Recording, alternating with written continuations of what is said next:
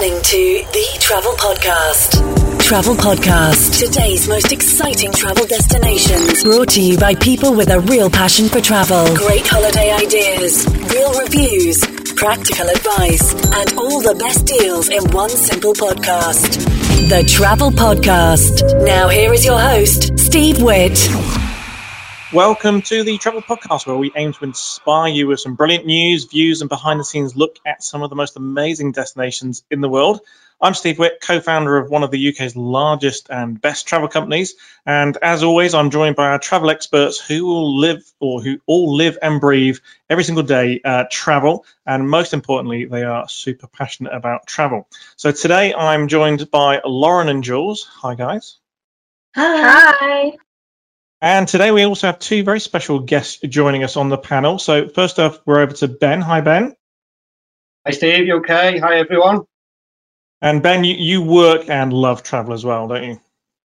Yeah, I do. Absolutely love it. So, yeah, part of not just travel, but also we run Lapland Holidays Experts as well. So, absolutely love it. Yeah, love traveling and love arranging travel as well. It's great. Which is brilliant because Ben has been to Lapland a number of times already. So he's here as one of our sort of experts as a consumer as well as someone who actually sells Lapland. Yeah, amazing trips, which, I'll share a little bit more about that shortly. Yeah, but brilliant. Fantastic. And also from within the travel industry, because who better to talk about Lapland itself than the people who send thousands and thousands of people away to Lapland every single year. So today we are joined by Julie from Hotel Plan Ingham's and Santa's Lapland. Hi, Julie.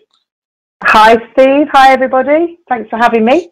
You are very welcome. So just for anyone who's not come across yourself or your brand before, can you give us just a little insight, if that's okay? Yeah, so Ingham's has been going for 85 years, so we're not a new company. We've been going for a long time. And one of our products within the Ingham's brand that we do is Lapland, whether it be Lapland as a destination or using Santa's breaks. Santa's Lapland is a little bit newer, but is a massive part of our portfolio as well. And with Santa's Lapland, we sort of specialise, as it says on the tin, about Santa and holidays in December to one specific destination. Brilliant, thank you. So we're going to be talking more about this, which is possibly the weirdest podcast we've done so far, I think, because while recording this, the sun is bursting through the window. It's a glorious day, and we're here talking about Christmas, in effect. So a couple of things. Why is now a good time to be talking about the winter and Christmas? Anybody? So I think now is the time to be planning in advance.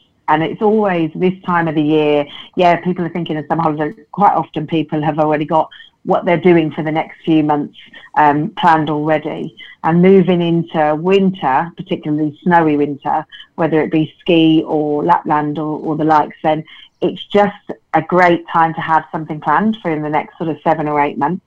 And I think now is when we do start seeing a peak and a flurry of people looking further ahead than just the next couple of months. And I'd probably add to that, obviously, things are very strange at the moment out there in the world, so people are planning good things to look forward to, aren't they? And especially for the kids and everything. So great time to be looking at exciting things ahead.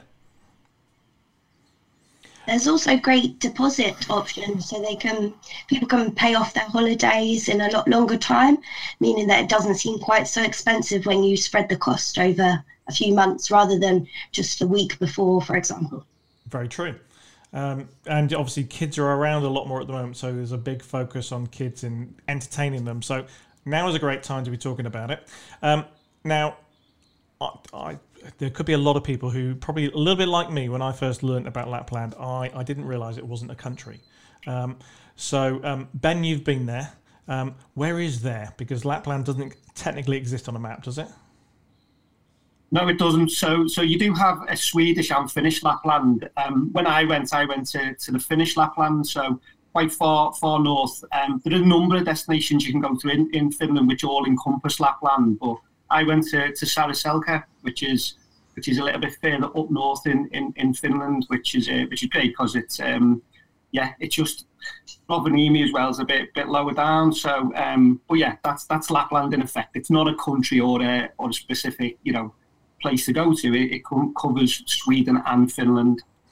Fantastic. So I'm guessing it's pretty much a winter destination, or is it incredibly seasonal? It's just going there for Christmas, or before Christmas, after Christmas? What do you typically do? So you tend to find, obviously, before Christmas is the whole Santa experience. You want to go there, you want to have that whole experience with the children. But you've also got skiing as well, and also Northern Lights. It's an absolutely fantastic destination to go and see Northern Lights. Just after Christmas into January and February is a really good time for the Northern Lights trips as well. So no, it's not just about the Santa experience before Christmas. There's a lot of other things you can do as well. Now, obviously, we are going to be talking about Santa, and one of the great things, I guess, about going to Lapland is you do get to go and see the real Santa, don't you? Oh my God, you so do. There is no other type of Santa other than the real Santa. It's the most unexpected, magical thing that you can do, whether you're an adult or a child. And I know that Ben would agree with me on this. You know, as an adult, your childhood is rekindled. And I've been without children. I do get some odd looks, I have to say. But when I've been without children, it is just the most magical thing. You know, you go on a sleigh, you walk into this log cabin, and just to see the real Santa sitting there with your letter in his hand about everything that you said you want is just incredible. And, you know, it's kind of, he's not necessarily in that Coca-Cola red suit because he's finished Santa. He is Santa. He's in his workshop. So, you know, it is quite different. But, yeah, it's very, very special. And I can tell just by listening to you now, Julie, you're actually smiling, talking about Santa and going to Lapland, aren't you? Oh, I am. I am. I can't wait for my next trip. And I mean, that's the magic of talking about Lapland, isn't it? And Jules, just for anyone who can't, most people can't see you right now, we can describe yourself right now, please. I'm sporting my beautiful Santa hat with little pom-pom on the end, and I also have my beard. Getting in the mood, even though it's very hot outside, I'm still looking very Santa-y. More elf-like, actually, due to my height, probably. And Julie? Julie, describe yourself right now, please. So I am sitting with my reindeer antlers on my head at the moment. They're red, and they are, reindeer antlers, all the way original from Santa's Lapland. And yes, this is the effect Lapland has on everyone, isn't it? It's that magical thing everybody wants to do before it's too late, because you need to go to Lapland, especially for Santa, before the magic goes, don't you? I think as a family, there are optimum times for children. I think no matter whether we say, you know, as an adult, you are still going to get that magic and you are still going to get that excitement. You absolutely will. But if you're taking children, a lot of people want to take them before they don't necessarily believe anymore. So I think that although children of all ages can go, my personal opinion is probably younger than 4 can be virgin. 4 upwards is a great age, and then it depends on the age of your children and how they are. But, you know, usually between 4 and 11 is probably the best time to actually catch them. 7, 8, 9 is perfect, you know, before they get to the bigger schools and start, you know, having other sort of doubts sown in their mind. But it is perfect because they would be able to take part in so many of the activities. I mean, Ben, you've been, and, you know, with different people, so you've got the first-hand experience of that with children, more than me. Yeah, no, when I went, my lad was 8, and it was sort of, the age range you've mentioned is perfect, but 8 just seemed to be the perfect age for him. Still, obviously, totally believes in Father Christmas. I believed in Father Christmas as soon as I come back from there, and, you know, saw it all. But it was brilliant. I probably enjoyed it more than he did, although we absolutely loved it. 8 was a really good age. My lad's now 13, 14, and every year he asks, can we go back to Lapland? Every single year. So it left a lasting impression on him. But yeah, it was really good. And it's like no other trip you'll ever go on Lapland, even right at the very start when you get to the airport and when you get on the plane. It's just like no other holiday or no other trip you get on the the magic's there straight away. All the steward and stewardesses on the plane are all dressed up, and you're singing carols on the plane. So it's just an amazing experience, start to finish. So yeah, it is. And I think also as far as the kids side of things and the ages go, it almost buys you a bit more time. If they are on the cusp, it just buys it a little bit. And I don't care what anybody says. It doesn't matter how old you are. You will never, ever lose that magic of it. Go back to basics, I guess. What sort of time of year, if we just focus on Santa for to start with, when do you start going to go and see Santa? What time of year? So December really is Santa. It can be the very last weekend of November, but really it's sort of December is your main month that you would go to, and that would take you right up until sort of Christmas Day. And beyond that, our programme within Santa's Lapland and our Ingham's Santa Breaks brochures, we operate through the month of December. Anything post Christmas is about Lapland as a destination instead. So Santa is December. So, I mean, I know this, but what sort of durations are people sort of typically going for? From my point of view, we do sort of 2, 3, 4 night breaks. It depends entirely on what you're actually looking to do when you're there. There are some that are a little bit more inclusive than others. You can go on day breaks as well. It's not something that I have my program. Mine is just 2, 3, 4 night breaks.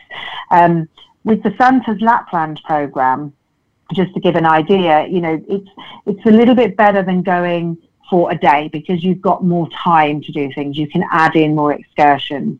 It just makes it a little bit more special. And as Ben said, with the sort of the plane ride and everything, you get on the plane, they're all dressed up, they're all sort of singing carols. You arrive into Lapland, the elves are running around. The first night, you can just really get into the atmosphere of the town that you're staying in. And the towns are just not commercialised whatsoever. They are really lovely, proper, traditional Finnish Lapland towns where, toboggans are around. You can grab them, you can go tobogganing, you can just go for walks through the village. And then the next day is when you have your whole Santa day. So to do it over a complete period of time where you've got 2 or 3 days, you can have it structured so that everything's included, so you know where you've got to be at what time, and you can add in other things. If you want to go for something like our Ingham's break, which is usually a 3 or a 4 night break, it's again a little bit more, not DIY is probably the wrong word, but it's a bit more sort of independently arranged. So you will always get your Santa Day included at the exclusive Santa parks, but then you can add on trips to the Northern Lights. You can go skiing for a day if you want to. You can go and ride the Huskies, and you can do so many more activities than just seeing Santa. So it is a whole experience. Whereas if you go on a day trip, which suits some people, but for me, if you go on a day trip, you're just cramming everything in as much as you can into one day without breathing space. Whereas if you've got a couple of nights there or 3 nights, you can add in so much more to make it a whole experience, not just only about Santa. Okay, so we'll talk more about some of the activities in a minute. Just to give sort of an overview of what is possible. So obviously you guys focus more on the sort of multiple nights. Lauren, obviously you've dealt with a lot of people who go away just for day trips as well as multiple nights. What's the sort of main differences, would you say, with a day trip, or what type of person looks to go away on a day trip? Yeah, definitely. The kind of people that we normally had go on a day trip were kind of the families who literally did only have a weekend or literally a day to go and do it. And it normally tended to be families with older children, just because on the day trips, you're outside the majority of the day unless you're going in to see lunch or see Santa. So with younger children, it wasn't really too ideal to be spending a whole day outside in the cold, because it does get super cold over there. Okay, so I would say as well, some of the customers that we had come back from day trips, on a positive side, said that they it was very surreal. So, they woke their kids up in the morning. Oh, come on, we're going to go and see Santa now. Get to the plane. 3 hours and you're there, and then they get all encompassed in the whole in the whole day, and then they're back in their own beds at the end of the day. And so a lot of customers that go on the day trips, obviously they're more they're cheaper in value, as it is only a day, and can be a lot more cost effective for some families. But yeah, they said it was just a really surreal experience, as it was all over in one day. But yeah, definitely for the older children, because younger ones still need naps as well, and they're going to miss out on some parts of the day trip. Cool. And let's just talk about a day trip, and then we'll go on to talk about the sort of multi-night trip. So what would a typical day look like if you did do a day trip? Yeah, so yeah, it's going to be an early start for you. Yeah, early start in the morning to get to your departure airport. The flights are normally around 2.75 3 hours, around that length of time. As I say, it's brilliant from as soon as you get in the airport, on the plane, all singing the carols, so you get that whole experience. You then land at the airport. Obviously, you don't have any luggage you need to get, so you're then off to go and pick up your thermal suits and boots to keep you nice and warm. Obviously, as Lauren mentioned before, it can get bitterly cold, so you're provided with thermal suits and boots. You're then taken off to do your whole Santa experience. But there's a lot of other activities that go along with it as well. You don't just go there, go and see Santa, come back on the plane and back home. There's lots of other activities as well. So, things like reindeer rides, mini skidoos for the children, all these types of things. So it's a really, really full-on day, but an amazing day. And then you're back home. You will be back home quite late in the evening. We get really good feedback on the day trips. Really, really good feedback. As Jules and Laura mentioned, I think it's more of a time thing for a lot of people. They can't necessarily always go for 2 nights, 3 nights, although doing 3 nights is absolutely amazing. But they can't always do that. So it just means they're getting that authentic Santa experience, really. So let's say you go on a... sorry, go on, Jules. Sorry, just to add to Ben, I was just going to say you have your breakfast and your dinner on the plane on a day trip, so that obviously buys you some time once you're in resort. And in December there's only 4 hours of daylight in up there, so whereas the excursions would be maybe longer on the longer breaks, it's just a condensed version on a day trip, maybe only 10-15 minutes for an excursion, as opposed to the longer ones that Santa's Lapland and Ingham's provide. So let's say you're on a multi-night, 2-3 night break. I'm guessing you get longer to do everything. It's not quite such a rushed experience. You get to have meals in your accommodation in various places. So the whole thing is just a more relaxed experience, I guess. That's the first thing. Is that fair to say? It is, yeah. So I've done the two. The times I've done the 2 night trips, yep. And it just lets you get used to your surroundings and everything. Explore the town that you're at. So it is a lot more relaxed when you arrive and you pick up your thermals and you're shown to your hotel or your accommodation. You've then got free time to go and explore the local town. Tobogganing, you can go off and do toboggan. I know Saraselka, I think, got one of the longest toboggan runs in Europe, I believe. I think it's like a couple of kilometres long if you want to do the whole thing, which I wouldn't recommend when it's that cold. But yeah, just a lot more. You can fit in longer experiences as well. So I did a Northern Lights snowmobile trip and also an extended dog safari trip as well. So you can fit them extended experiences in as well. And these things, they're all just magical experiences, aren't they? Because I love going skiing and I love all the snow. It's fantastic when it snows in the UK, let alone when you're in a ski resort. But I would imagine, not having been, but going to Lapland, having snow in the best Christmassy place in the world has to be a magical experience. I just think it's a very, I ski as well, and I've skied a lot of different places around Europe and what have you, but it just is so different.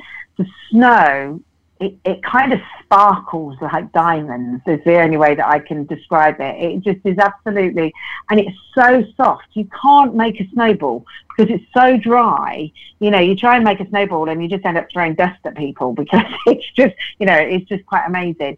And the sky, because as Ben said, you don't get that daylight, you don't get that many hours. The sun doesn't rise particularly in December. It doesn't necessarily start rising until about February. So if that sun doesn't actually rise, all you're getting is that dawn stroke dusk glow. And it can be very pink and the most beautiful scenery it captures, with all the snow trees around you, and it is just amazing. So as a destination, even regardless of the Santa part, it is just magical anyway. You know, you get up in the morning, it might be 10 o'clock in the morning, but it's still dark. So that's weird to get your head around anyway. And then as it begins to get a little bit of daylight, you just get this haze and this glow. If you're really lucky, you might get it snowing whilst you're there. The season just gone, we've just had some amazing snow. It's one of the best snow seasons for a long while. But then you're going out, you're doing your daily activity, you're going to see Santa, you're doing all these other excursions. And then before you know it, it's dark again, but you haven't really noticed it. Some people think, oh, crikey, being in the dark all that time might actually be a little bit depressing in some ways. But being in somewhere like Lapland, it just isn't. You just don't really notice. You just get on with it. And it is just a fantastic part of that. And then as Ben said earlier, you know, you've got the other excursions you can do. So you can go out on a snowmobile and go and try and find the Northern Lights. Now, we all know Northern Lights never, ever guaranteed, but you can go in search of them.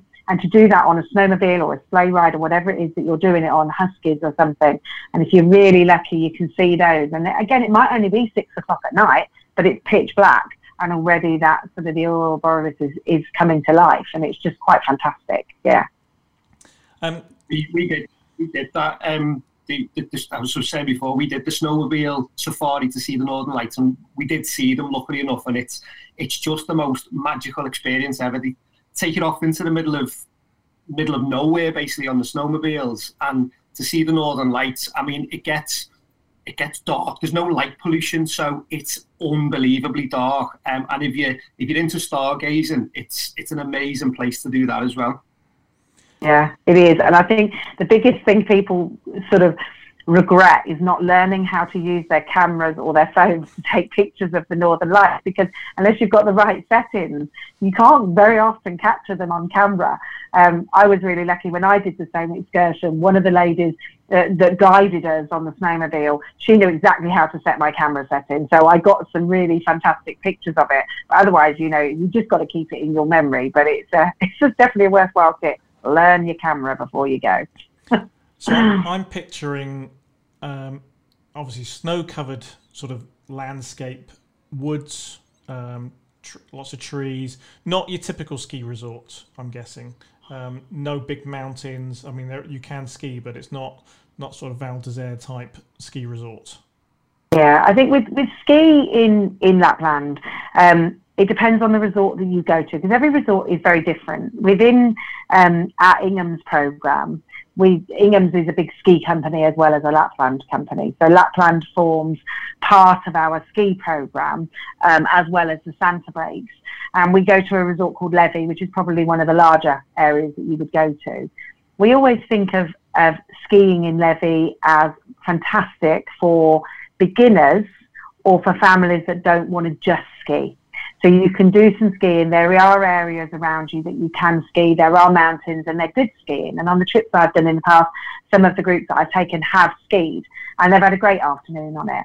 But it's not something that would satisfy the keen skier that likes to do hundreds of kilometres every day, you know, and put it on their ski tracks, etc. But it does give you the opportunity to learn it, to experience it, to enjoy it, but equally doing other things around it. So, you know, we find that sometimes you get a group of people that go and one or two want to ski and one or two don't necessarily want to ski. So it's perfect for that because there is so much other things in the resort. Okay, brilliant. So question for Lauren to start with. And Julie, I'll come to you in a minute to ask you more about the Ingham's sort of product. But there are lots of different Lapland products available. They're all great. We get great feedback on all of them, ranging from day trips to multi-nights, all different price brackets and different experiences. They're all great experiences, but what would you say are the main differences between, for example, say the lower budget ones and the slightly more expensive ones? In terms of it, it definitely comes down to the activities that are included. You've got some that, as you said, sort of like the lower ones will have your standard activities like going to see Santa and maybe doing like a taster reindeer sleigh ride. But I know with like Santa's Lapland, you've got things where you do ice fishing, you've got the mini skidoo rides, and you can go see reindeers and go to like the barn and things like that. So it all comes down to in terms of what activities a family is looking for, and also it is in terms of budget as well. Because I know with Santa's Lapland, you can also do the Santa's Magic and the Santa's Aurora. So Julia, I was actually going to ask you about the difference in the two. Yeah, so you're right. There are the two programs within the Santa's Lapland program. It's the same resort of Saraselka. Saraselka is set way up into the Arctic Circle, so it's quite northern. You fly into the resort of Avalo, and then it's a 30-minute transfer from Avalo right through to Saraselka, so it's quick and it's easy to actually get there. When you arrive, if you're going on the Magic product or the Magic program, which is the one that I've done twice, this is where you stay in the resort of Saraselka, and you'll understand what I mean when I come on to the Aurora program. The resort of Saraselka is a little village. There's a few little shops, but it's not commercialised in any way, shape or form.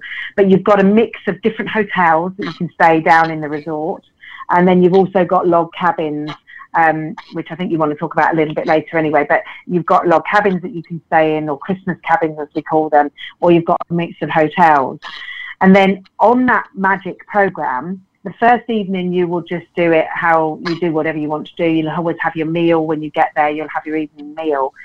The next day you go to an exclusive Santa's Village, which is where the real Father Christmas is, but there's a whole host of different things that you get included.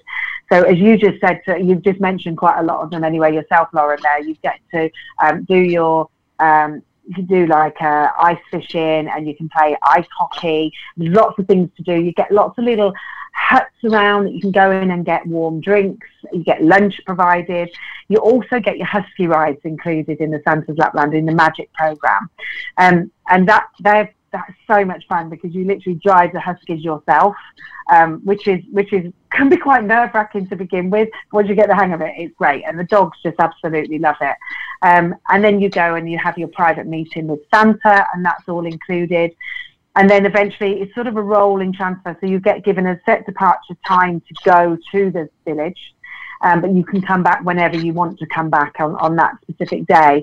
And then the evening, you get back fairly late and you have your dinner and you go. So it's really centred around the one main day. You do get all your thermal clothing included. Now, the difference between that and the Aurora, within the Aurora, you stay in the Star Arctic Hotel, which we have access to fairly much exclusively, well, definitely from the UK. And this is set just above Saraselka, and it's set on a fell. Now, a lot of it's just one hotel that's up there. So you are a little bit, you could call it isolated, but the fact is when you're up there, you've got all of the different types of room, which have got big glass ceilings. There's igloos that you can stay in there. There's the suites with the glass roofs, so that you've got more chance of seeing the Northern Lights just from your accommodation because of where you're situated. And as Ben said earlier about the toboggan run starts from the Star Arctic, and you can actually ski from that area as well. So there's a cable car chairlift, that you can go up and down on to ski around that area. But it's just great accommodation. The Aurora program itself will include a wilderness dinner on the night you arrive. So you've got something different, and you'll go to an area where you have a dinner out in the wilderness, out in the forest, in an igloo. And it sort of kick-starts the holiday off straight away. Then you'll have your day doing all the Santa bits. And then on the last morning before you actually come home, if you're there for 3 nights, you'll have a day to do what other excursions or things that you want to do. But on the morning before you come home, there's an added excursion where it'll take you to a reindeer farm, and you get a chance to meet the reindeers, do a little sort of track on a reindeer sleigh and go around as well. So the Aurora does have a little bit more included. The accommodation is set on a fell, way above anything else. And other than that, yeah, you get to see the Santa, whereas the Magic is more centred down in the resort, everything you've got around you, and you just haven't got quite so many excursions included. So if that helps. That's amazing, brilliant. Question from me. My only experience of seeing Santa is probably at the local shopping centre, queuing up, big queue in the tacky little grotto, and then you just production line, go and sit on Santa's knee. This was last year, and you just you get some sweets and off you go again. That probably sounds so wrong, actually, doesn't it? Anyway, it really does. So, moving on. Is it like that, Ben? Did you took your son to see Santa? What's it like? No, it's not like that at all. No, it's as Julie was explaining. Then you go to or when we did the trip we did, you go to the Arctic Circle. It's called. So there's all your excursions, all your different activities, all within this area. It's set over quite a big area.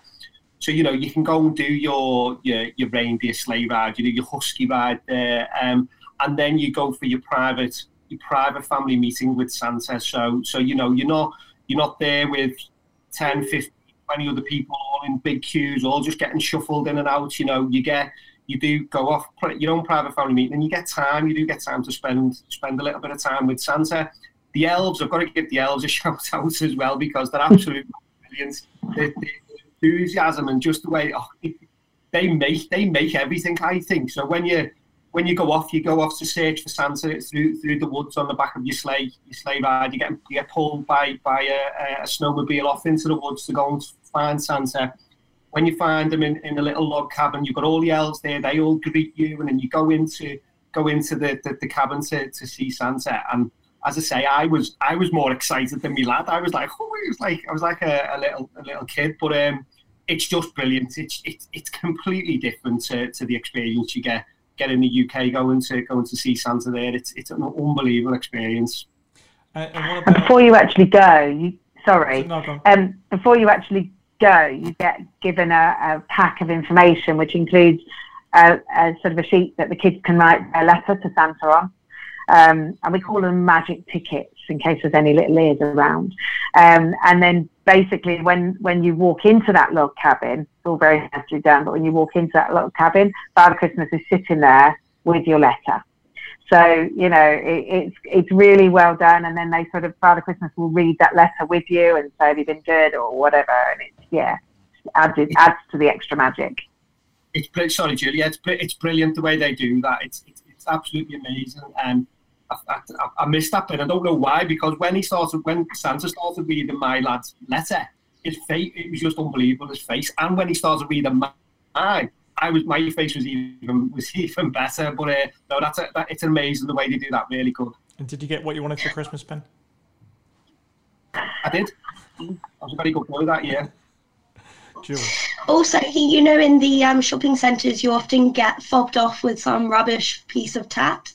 I think in Lapland, you get a hand wooden carved toy by the elves. It depends on ours. This year they were giving out little huskies, but they were fluffy huskies, and then another year it might be reindeers. So you do get different ones. So I guess each year may vary. It depends on how busy Father Christmas has been in his workshop with his elves, really, as to what he wants to make that year. Fantastic. So let's talk about what do you need to take with you?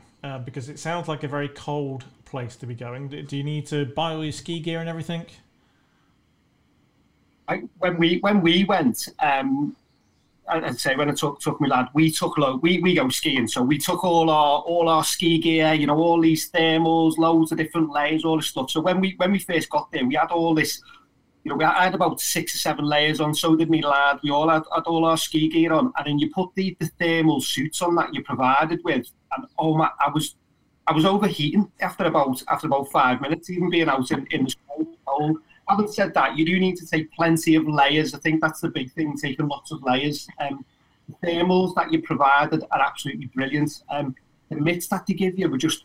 I put the mitts on and I thought, these aren't going to do anything, these mitts. They were quite loose, and my hands were absolutely boiling in there. But I would always take another set of gloves anyway, a decent pair of gloves and a decent hat that covers your ears, and then something for your neck as well. But the thing for me is layers. Take plenty of thin layers. That's what I would recommend to take. Anything to Yeah, I think I agree. And I think even if you're going out for a walk in the evenings, you just chuck your thermals on and you just live in them. And the boots that they provide for you as well, they're really warm. So you don't really need to worry too much about having loads and loads of ski gear unless you're planning on skiing. You know, the clothing that's provided, I wouldn't say is the most flattering of gear. It may be a little bit big. My advice is take a belt that you can put on the outside of your garment to kind of hold it up a little bit sometimes. But it is warm, and you know you tend to find that everybody's wearing the same outfit as you. I mean, you know, who knew? But it definitely is warm. I personally prefer to take my own ski gloves, and I prefer to take my own hat. And then they give you the thermal socks, but again, if you've got your own ski socks, so things that are absolutely going to touch you, that you feel more comfortable wearing your own on, absolutely fine. But other than that, the actual suits, one pair of thermal leggings underneath the suit, absolutely fine, with, you know, a couple of thinner layers on the top, and then you're good to go, really. It's more around the face as much as anything, because sometimes the face itself can get really cold, and you know, bear in mind, sometimes it might only be -6 or 7, and other times it might be -25 or 26. So you know, you kind of need to be a little bit prepared for both types of cold. But I just found it's the face, so you know, to have a scarf or one of those snoods that you can bring up around your face, and you know, just in case you do get cold, because if you are sort of walking or, you know, doing things and standing around, that's when you can get a little bit colder. But you know, there's always, no matter what program you're on, and no matter whether you're there for a day or longer, there's always little places you can go and warm up and get hot drinks and cookies and pancakes and things as well. So you can actually, and fires, there's also fires everywhere. So, you know, I don't mean just random fires. They are proper, you know, guarded with somebody there. But log fires, you can just have a little bit of a toasty warm at as well. And it's quite good. Sorry, Steve. I was going to say it's quite good to do that. When you're doing your activities, there's a little gap between the two different areas. So they take you through on a little sledge. So when you're waiting for the sledge to come around, turn up, as Julie's just said, you have a nice fire there, so you can all sit around the fire. Not that you're waiting very long, but you know, just get you a little bit of a warm up just while you're waiting to go to the other area. So once you're in Lapland, do you need much money to do things? I'd say it all depends on what type of experience that you've booked. If like a Santa's Lapland, it's all inclusive in terms of your food and your drink, and they also have snacks, then I would say you just need a few euros is the currency they use there for the gift shops, maybe a little gift for grandma or something on the way home. If you've booked something that perhaps is a bed and breakfast, then obviously you're going to need to think about your meals and your drinks on top of that. But it's all you know, you need to consider it when you're looking at the different packages on offer, and where the base price might be a little bit cheaper. You've just got to make sure you're comparing, you know, apples with apples, and that you're getting exactly what it is, value for money. In the Santa's Lapland, in where the magic goes during the day, the only thing you can actually buy there is when you go into the ice bar and you want to buy a hot chocolate or a rum or a schnapps or whatever it is you want to buy. And they do take cards there, so you don't even necessarily need it. But the one thing they do also advise is, depending on how cold it actually is, those card machines may or may not work. So it's always worth having a few euros in your pocket just in case. But in the Arctic Circle Centre that we have, we don't have gift shops because it just takes it away from it. In the Ingham's one, there is a gift shop and you can buy some little things, you know, but back in Saraselka or any of the resorts, there's always the odd little shop that you can buy some really nice things from, but it's not really tack. It's nice things that you can buy that you want to take home with you. But yeah, you're right, but you don't really need a lot of money outside of that, to be honest. So a couple of quick questions then before we wrap up. I guess if you're on a 2 or 3 night trip, you're going to be staying somewhere. Is it just one place you stay? Is there a choice of different locations to stay in? There's a choice of different locations you can kind of choose to stay in, especially with like Santa's Lapland in Saraselka. There's a range of different hotels to kind of suit everyone's budget. I know one of the hotels, Julie might have to correct me, but they've got like an indoor swimming pool that you can go and use as well. So there's a bit more facility wise. If you're actually doing like a 3-night or a 2-night and you've got a little bit more time, you can use the facilities there in your spare time. So again, that would kind of be down to the kind of family. And then you've also got the log cabins, which are also a good option as well. You can do it in kind of like a large group if you're traveling with different families, or you can as well share with other families, which I think, Ben, you said you did as well. Yeah. I stayed in a hotel. I went and then stayed in the Christmas cabin as well. The Christmas cabins are brilliant. You get your cabin girls who work in there, and they look after everything for you. They do your cooking, they clean, keep the cabin clean for you. But it's like a real authentic experience in a log cabin. Having said that, when we stayed in the hotel as well, it was brilliant. We only stayed in the entry level hotel, Sarasota Inn, I think it was called. The rooms are brilliant. It's just traditional sort of Finnish style. But what I would say is you don't spend a massive amount of time in your room. So I don't think there's any need to I think it was the holiday club you mentioned before with the pool. That's brilliant and everything. But we just found we didn't get enough time to do any of that. But there is a huge range of different hotels. But yeah, Christmas. Loved the Christmas cabins. They were brilliant. The Christmas cabins always sell really, really early as well, because you get bigger families that want to go multi-generational, or groups of friends. And I think with those cabins, they are all different sizes. You can get them that sleep 4 people, and you can get them that sleep 12 to 15 people. All different room sizes. In each cabin as well, there's a sauna, so you've got your own private sauna. And what's so nice is that you can go to the supermarket if you want to stock it up with just a few little trimmings, and then when you get back after having had a day or an evening out or whatever, or you've been for a walk in the forest, you can actually just get back, just get into your pajamas, and you can just chill out. Whereas in a hotel, they're fantastic, and you're right, some of them have got swimming pools and other facilities there, but you want to get dressed to go down for dinner. You can't really walk down in your pajamas, but so there is pros and against. I think if there's just a small family of you, hotels are perfect. If there's a big group of you, the cabins are perfect. It just depends on the availability at the time when you book, which is, hence booking earlier to get exactly what you want rather than leaving to the last minute. So, final questions then. Lauren and Jules, maybe. You've dealt with a lot of people who've booked Lapland holidays in the past. Any questions that they ask which we haven't covered today? I was going to ask you, Julie, about tipping. I've had some questions before about how they give tips, and I guess slipping Santa €5 is going to be inappropriate. But do they have, I don't know, some sort of little collection jar for the elves, or how does tipping work? No, to be honest, there is no tipping in the Arctic Circle itself. You don't really tip. They're there and they are doing what they do, and they're just having fun with you. I think the people that you would tip, if you stayed in a Christmas cabin, it's always nice to give your host a gift of something, or leave them the remainders of the gin that you haven't taken home or something like that. But yeah, I think something like that, or in the hotel if you want to, tip the hotel chamber, cleaners, whatever, something like that. But in the actual excursions and things, no tipping is expected. Okay, thanks.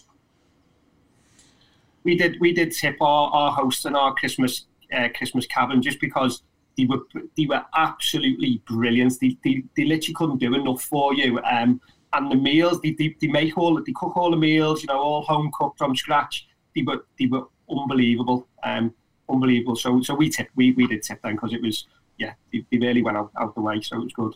What type of travel insurance should you get for a Lapland trip? I think you need one that's got your winter sports cover, just in case you do go off and do a bit of skiing or something whilst you're there. You might not think you might, but you might suddenly decide you want to do something like that. So, as we know, especially at the moment, insurance is sort of coming into its own, although, whatever. But you need to make sure that you're covered for the activities. So just make sure that it does cover you to do things like husky rides, reindeer rides, bit of skiing, tobogganing, things like that, really. So winter snow activity cover is pretty essential. Julie, I just wanted to ask you a question as well. So my niece and nephew, I've got a 3-year-old and a 7-year-old. Is there one of your itineraries that you would recommend, or would you recommend holding off sort of another year till little one was a bit older to enjoy it, or would you think that we could still take 3-year-olds on? No, you can still take 3-year-olds. I mean, I wouldn't recommend you take really tiny babies because there's just no point. A, the cold for a start off. But at 3, some 3-year-olds are better than other 3-year-olds. You know, so it depends where they are at 3. If they just come out of 2 into 3 or, you know, further out. So, there's, with the Inghams, just to sort of explain a little bit difference between the Inghams Santa break and the Santa's Lapland. The Inghams Santa break is a half a day at the Arctic Circle. So you're in Levy, for example. You're there and you go off and you go on sort of an excursion and you're given a time to go and a time to come back. So you get half a day there to actually do the Santa bit. In there, it's really geared up for smaller children. With those, you've got things, you can make arts and crafts. You can go and make gingerbread men with the elves and things around you. You can go and do little toboggan runs. There's a few huskies around and things like that. So for little children, it's brilliant because you're being very much more arty, crafty. And it would suit the 7-year-old as well. It would be perfect. With the Inghams, it's 3 or 4 nights. So that way you've got a bit more time to do everything, so you don't have to cram everything into one day. So you could have your Santa day on one day, and actually the next day you might decide you want to go and do a snowmobile excursion or go and see the huskies, and you can spread it out a little bit more. You can just have a day off and just go and play in the snow and try and build a snowman if you can get the snow to work for you. With the Santa's Lapland one, I would say probably the Magic, because there's more different types of accommodation that you can choose over and above the Aurora. Also, you're in the village, so you can go out and you can pull the children on their little toboggans and you can just have a wander around and you've just got something more to do. So I would say either the Magic with Santa's Lapland or go for the Ingham Santa break and stay in somewhere like Levy, which is maybe a slightly larger resort, giving you a lot more options of the different things you can do and how you would do it. But, 3 and 7 is a really good time to go because you're getting both the age groups about right then. If you can wait till 4 maybe, but 3 is not a problem whatsoever. They would still have an amazing time. Or even That's if you're great. 37, Ben. Borrow them. Brilliant. So I think that just about wraps it up for today. I'm going to do a quick recap, and guys, correct me if I miss anything or add in anything extra. So my take on Lapland is it's a magical place to go for kids of any age, young or old, just like you, Ben. And it's something which, whether you're going for a day trip or multi-nights, you're going to get something truly unbelievable out of it. And now's definitely the time to go. Don't wait. Get it booked early so that you get the trip you'd like, because it's not like a bus service. Once the plane is sold out for these trips, they are literally sold out, aren't they? There's not another one. It's very high demand and low capacity, if you like, because there's a very short window of opportunity. And it's not like going to the supermarket and seeing Santa. This is something truly unbelievable and memorable. And it is all about creating memories. Yeah, it certainly is. I think that's what it's all about. It's an experience. It's not just, going off, however long you go, whether you go for a day or whether you go for 3 or 4 nights or whether you go after Christmas and just see Lapland. It is about a wonderland experience, and it is really, truly magical. And you even get little certificates usually at the end as well, which when you come back, you get a certificate to say that you've done the Huskies, you've driven the Huskies, or you've been on a reindeer ride and that you've actually met Santa. So it's, again, something nice to finish off with. And don't think of the price of these trips, because yes, they're not the cheapest trips, but they are exceptional value for money for what you get as part of the package. It's something that's going to be the holiday you remember for years to come. And once you're there, it's pretty much all included. So exceptional value for what you get, and you can't put a price on memories. Brilliant. Well, thank you very much, Julie, for joining us. Thank you, Ben, for joining us. And you're welcome. If you've got any questions, do post them on our Facebook pages and our websites. We'll come back to you. But in the meantime, if you do like what you heard today, then please do leave us a review on your podcasting application. Ideally on iTunes, leave us a nice 5-star review. That would be really helpful, and share this with everybody else. Thank you all for today. You've been amazing. Thank you. Thank you. The Travel Podcast is sponsored by Not Just Travel, where it's not just travel, it's a way of life. We hope you liked this podcast, and if you did, please tell your friends, but also take a moment to rate us on iTunes, as it helps spread the word. Thanks for listening.